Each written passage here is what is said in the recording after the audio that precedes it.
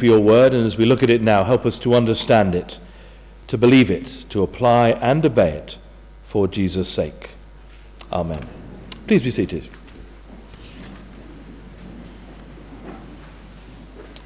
You may know that some of these weeks leading up to Christmas we're looking at one or two of the Psalms. We come this morning to Psalm 96 that Gretel read for us earlier. You shouldn't need to be told where it is, but just in case, it is on page 602. Page 602, Psalm 96. I want to read the first verse. Sing to the Lord a new song. Sing to the Lord, all the earth. I don't know if you know the story of a couple of Christian missionaries who were in Tibet in the early part of the last century. They were travelling from village to village preaching the gospel, and one afternoon, as they're on their travels, they stopped on a hillside to take a breather, have a little bit of lunch. When they finished lunch, they began to sing one or two hymns. At the time, some Buddhist monks were passing by. They heard them singing, and they invited them to come back to their monastery, their lamasery, for the evening. The monks took them back, they gave them dinner, and then they plied them with all sorts of questions about their faith and about their God. In the end, they stayed up all night answering the questions. In the morning, they had to go. They had to get on to the next village. But they asked the monks why they'd been so interested. What was it that had grabbed their attention? And the monks said, it was your singing. Only the people who know their God will sing. Maybe that's why the Bible is so full of song. Because here in the Scriptures we get to know God. We'd never get to know him without the Scriptures. Here is indeed the revelation of God. And when we do get to know him, when we begin to get a glimpse of God as he really is, rather than we imagine him, when we see how wonderful he is, then we will sing. And the Psalms are the Bible's book of songs. That's why we're looking at them. Now, when I laid out this series some months ago, I have to say it's a complete matter of chance that we chose this psalm for Advent Sunday. Yet actually, it couldn't be more appropriate, because this is the psalm that is taken almost word from word from a song written in 1 Chronicles chapter 16 for the people as they marched into Jerusalem with the ark. The symbolism of that march was that they were crowning God's victory over his enemies by planting his throne in the enemy's citadel. It was all about the king coming to claim his own. From now on, Jerusalem will be God's city. There's a tremendous sense of excitement, of anticipation, as they wait for the arrival of the king. Now today, of course, is Advent Sunday. It's a day when we look forward again to Christ's coming. His first coming on Christmas, and even more to his return, that great day when Christ shall bring the world to an end and usher in his reign of perfect righteousness, when, as in the psalm, the throne of the king will be established forever. But there's another side to it as well. It's very interesting. The gospel reading, the prayer book of points for today, is the story of Jesus' entry into Jerusalem on the first Palm Sunday. I think it's strange, here we are, Advent Sunday, why the story of Palm Sunday? But what was Palm Sunday about? It was again about the king coming into the city to claim his own. Do you see the symmetry of it all? Here is a song that the people were to sing as King David entered into Jerusalem to establish God's throne and a secure, safe place for God's people. It's a song that's echoed as King Jesus marches into Jerusalem on that first Palm Sunday, before the events of that first Easter, again planned and designed to secure safety for God's people.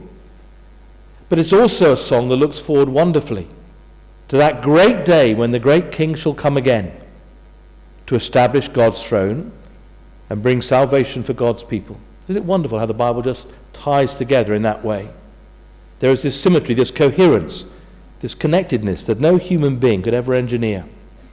Well, anyway, let's look at this psalm more closely, because it has a great resonance for us today on Advent Sunday. What does it speak of?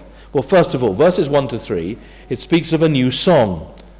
Sing to the Lord a new song. Sing to the Lord all the earth. Praise his name. Proclaim his salvation day after day. Declare his glory among the nations, his marvelous deeds among all peoples. Now, when the Bible talks of a new song, it's not just saying that new music will be composed for the king's entry, or that new hymns will be written. Though that is often the case. It's true today, isn't it? Whenever there's a coronation or a great royal event or a wedding or a jubilee, new poems are written by the poet laureate, new songs are composed. But this is much more than that. See, it's not just simply the music or the song that's new. It is what the people will sing about that is new. It's a new work of God. And this theme of newness is a very big part of the Bible's teaching. We're often told that God is doing a new thing. There's the new Jerusalem. There's the new creation. There's the new wine of the kingdom. Do you know that phrase, new wine, occurs 42 times? There's the new birth, the new mercies, the new covenant. We will be given a new heart, a new spirit, a new name, a new teaching. We'll wear new clothes. We are given a new command. We will receive new life. We'll have a new self. Amongst the last things Jesus says to us in Revelation is, "Behold, I am making everything new." And of course we know that one day there will be a new heaven and a new earth. No wonder we're told to sing a new song. No old song could ever hope to capture the wonder of the new things that God is doing and will do. We need a new song. So he says, sing a new song to the Lord. But then in verse 2, the flow, as it were, changes. Before, the psalmist had been asking people to speak to God. Now he urges them to share the wonder of what God has done with the world around. This is a song that we should want to sing to the world. Tell among the nations his glory, his marvelous deeds among all people. It's very interesting, actually. The world thinks it knows what the Christian faith is about. The world thinks it understands the faith and has rejected it. In fact, it has very little idea of what it is. The half has not been told it. This is a message for all the world, for all people. And there's a very important lesson here, you see. True worship will always result in our wanting to share our faith with others. You cannot worship God without wanting others also to share in that worship. We touched on that a little bit last week. See, there's no sense in coming to church on a Sunday to sing God's praises if we don't want in some way to ask others to come and join us. See, if that happens, it means we haven't fully understood what God has done. When we understand what he's done, not only do we want to sing a new song, we want to ask everybody else to join in with it. Now, over the next few weeks, we have a wonderful opportunity to share God's love and God's message with the world around us. We've got all manner of carol services and crib services and Christmas services. It's a time of the year when people actually love to come to church. Well, let's invite them. Let's pray for them. Let's pray that they would want to sing that new song themselves. Why should we want them to come? Why is it so important? Well, verses 4 to 6 tells us, "For the Lord is a great God. He is to be feared above all gods. All the gods of the nations are idols, but the Lord made the heavens. Splendor and majesty are before him. Strength and glory are in his sanctuary." Why do we share this new song with others? Because God is a great God. He's the true God. He is the only God. All the other gods you see are idols. They're shams. They're blasphemous imitations of the real thing. See, the word here for idols sometimes is used to speak of angels or kind of spiritual potentates. But here the psalmist is using the word the way it's most often used, quite clearly to refer to the false gods of the heathen.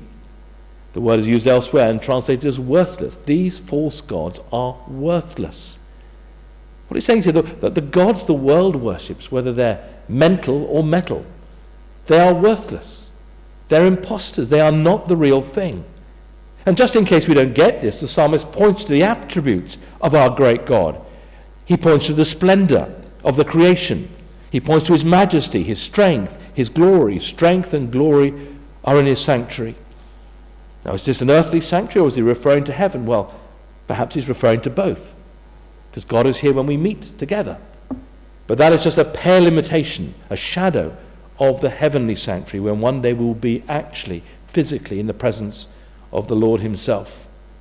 Because where God is, there is glory. What do we mean by glory? It's used a number of times here in this passage. It's usually used to mean weight or heaviness, or that's the most common understanding of the word, the original word. But it comes therefore to mean importance and honor and majesty. By the time the New Testament takes it over, it becomes judgment or opinion, and by extension, good reputation and honor. But it's all those things and many, many more, because no word in English can really fully summarize the meaning of this word glory. It means God's greatness, it means his majesty, it means his splendor, his beauty and his honor, how he is unimaginably greater and more wonderful than anything we've ever seen before. God's glory is often illustrated, isn't it, by visible displays of light or dazzling brightness, that are far too bright or far too glorious for us to see. And God is so dazzling, so resplendent, so glorious that we can barely look upon him. Now this is the God of whom the psalmist sings. This is the God that we are called to sing a new song to. This is a God that we call the nations to respond to as well, to give him the praise, the glory, the honor of which he is truly worthy. See, I wonder if our God is somehow so small that we've lost the concept and the sense of just how great and wonderful he really is. So, what have we had? We had a new song. We've had a great God. Third, we get a right fear. Verses 7 to 9.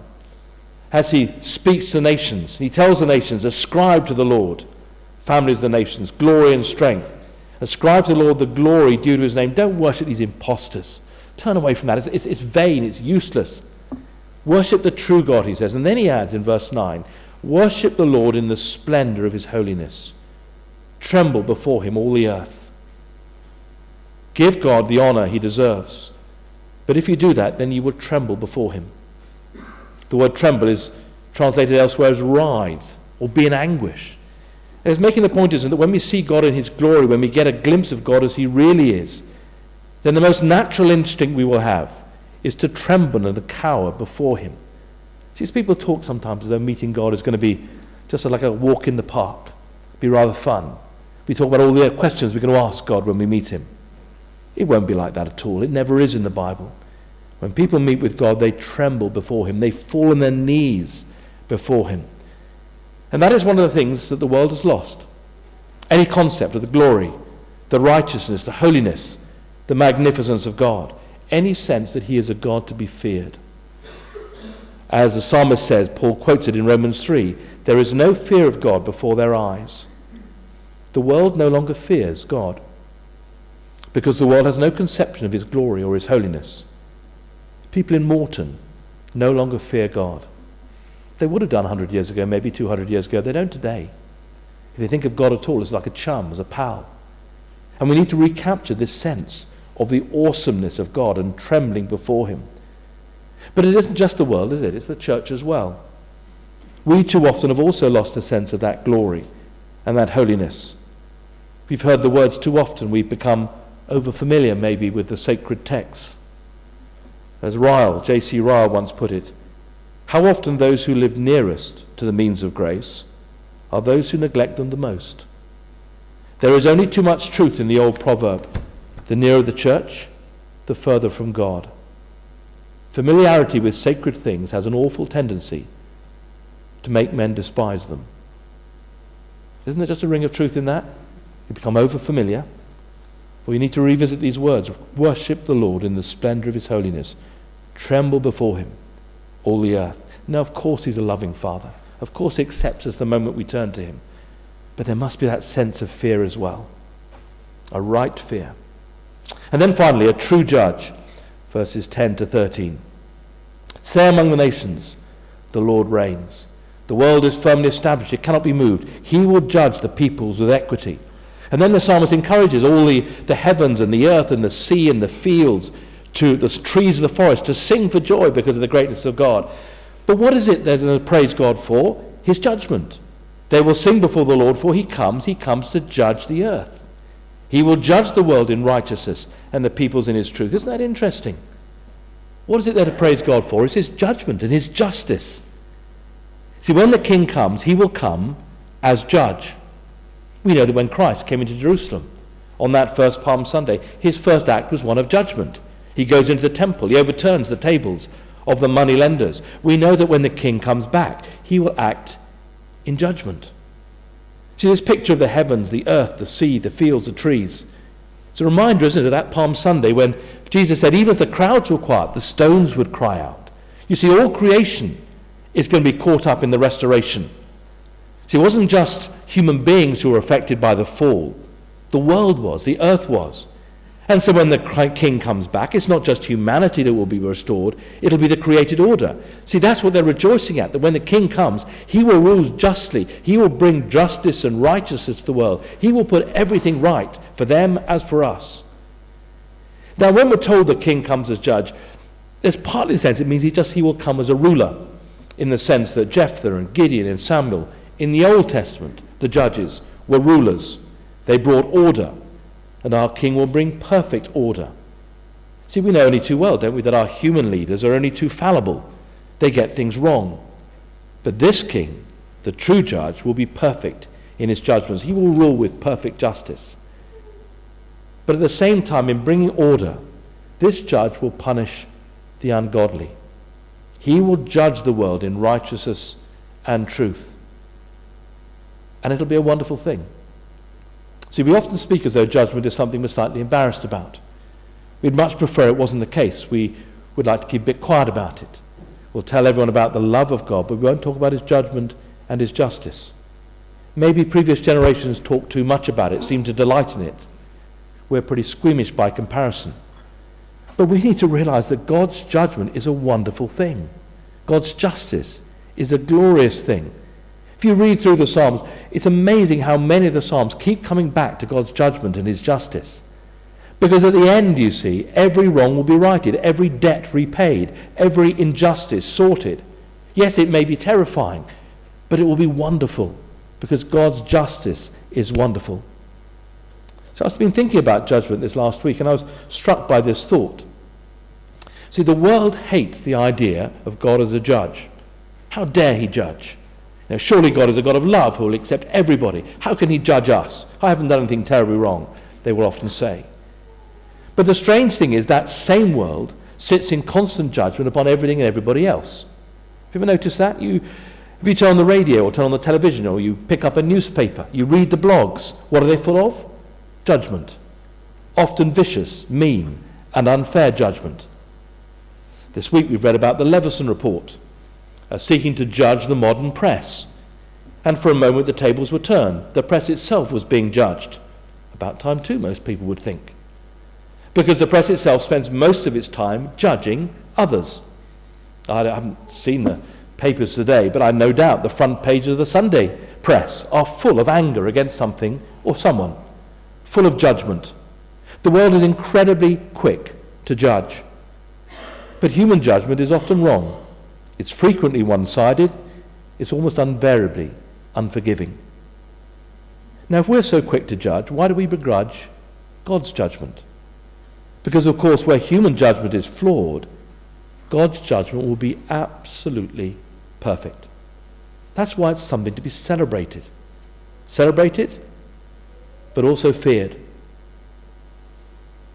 As God, he is to be feared. And if there's one thing I'd like to leave us this morning with, it is this: that we don't trifle with God. He alone is God. He is the great God. He is unimaginable in his glory and his majesty. He is perfect in his judgments. He rules over all the world, and one day all the world will acknowledge him, and he will rule in righteousness, in truth. It's a wonderful prospect. But because that is true, the world needs to hear about him. And we have a great chance over the next few weeks. You see, if these things are true for everyone, then everybody needs to hear it. And I guess there are people around us, people we live next door to, people in our families, people we work with, people we're friends with. Maybe they've never heard them. Well, they need to, don't they? And this next few weeks gives us a great chance to enable them to hear them. So will we invite them to hear about this God who is unimaginably great and perfectly just? There's a great invitation to come to Christ, to know his forgiveness and to know his comfort and security. But there's also the other side, that if we reject him, one day we'll receive his justice. So two sides. C.S. Lewis put it like this: God is the only comfort, but he is also the supreme terror. He is the thing we most need and the thing we most want to hide from. He is our only possible ally, and yet we have made ourselves his enemies. Some people talk as if meeting the gaze of absolute goodness would be fun. They need to think again. Well, let's give people the chance to think again this Christmas. Shall I pray for us? Then we'll sing our final hymn together. Let's pray. Sing to the Lord a new song. Sing to the Lord, all the earth, for he will judge the world in righteousness and the peoples in his truth. Help us to take these extraordinary truths seriously, we pray. Lift our hearts in worship and adoration of you at the wonder of what you've done and who you are, your glory, your majesty. But also I pray that we will be very conscious that one day every knee will bow before you. And for some it will be too late.